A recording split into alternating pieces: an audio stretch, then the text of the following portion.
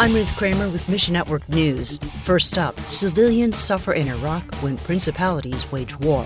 And then later, superheroes and believers like you have something in common. We'll explain what that is in just a few minutes, so stick around to learn more. We'll begin today in Iraq, where political turmoil reflects a wider battle for control in the Middle East. Fadi Shariah with MENA Leadership Center says, this is a clear impact of the proxy war in Iraq, as it is happening in Yemen, Lebanon, as it is happening in Libya, unfortunately. Attacks on various political institutions in Iraq fill the headlines continuously. Gunmen attacked a Kurdish leader last week, mere days after twin explosions rocked Kurdish-owned banks in Baghdad. Middle Eastern politics are full of complexity. But here's a basic summary of the events leading to Iraq's current unrest. 3 months ago, there was an election, and one group won. And this is not aligned with what is happening in Iran. They are not trying to do whatever Iranians are telling them to do. Iranians lost their seat in the parliament, and so the Iranians did not take this lightly, and they are challenging this at the court, in the streets. Some believers leave Iraq and find a safer place to call home. Others sacrifice everything to serve the Lord. They are going through a lot. I was talking to one of my friends over there. He's a leader in one of the big churches in Iraq. And he was saying that at this point, I feel that ministry needs me more than anything else. We'll turn now to the global deaf community. Door International's Rob Myers says a brand new coalition holds promise for change. Deaf people have been cut off for thousands and thousands of years from a relationship with God through a lack of access to his word, training, and other things like that. And we're slowly seeing that change, and this could be a really significant step. The Deaf Ministry Coalition coordinates global efforts and makes them more efficient.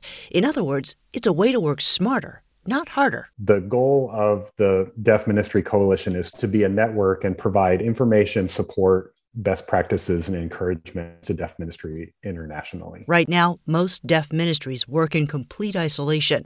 For example, in Liberia, there may be a deaf school within one particular community, and there may be another ministry trying to train deaf leaders in a different city. There may be a group that's excited about starting a Bible translation, but they don't even know where to begin. The Deaf Ministry Coalition would bring all of those leaders and make them aware of one another so that they can support one another. And so if I'm an average deaf person in Liberia, having all of those resources connected means that now I know where I can go to be trained. From there, we turn to superheroes. 2022 marks the 60th anniversary of Spider-Man, and Marvel Comics is celebrating its most iconic hero with a new volume arriving in April. Spider-Man first appeared on the big screen in 2002, and Ron Hutchcraft of Ron Hutchcraft Ministries says the film holds a lesson for believers. For those who are not really into spiders or Spider-Men, Peter Parker, who was a geeky young man until he got bitten by a radioactive spider, he got some powers that he realized were given to him so he could make a difference. And there's a great quote in that first movie. To me, it is a challenge for all of us. Here's what he said. For me to live an ordinary life is no longer an option. In the full report on our website, Hutchcraft lists 4 reasons why ordinary can no longer be the status quo for believers, including you and me. This is a time for boldness because the orders of Jesus remain unchanged. Basically, they say all the world should have a chance at Jesus, including the people in your personal world. Find your place in the story at missionnews.org. This is Mission Network News, where you hear all the time about what God is doing in mission and on mission all around the world.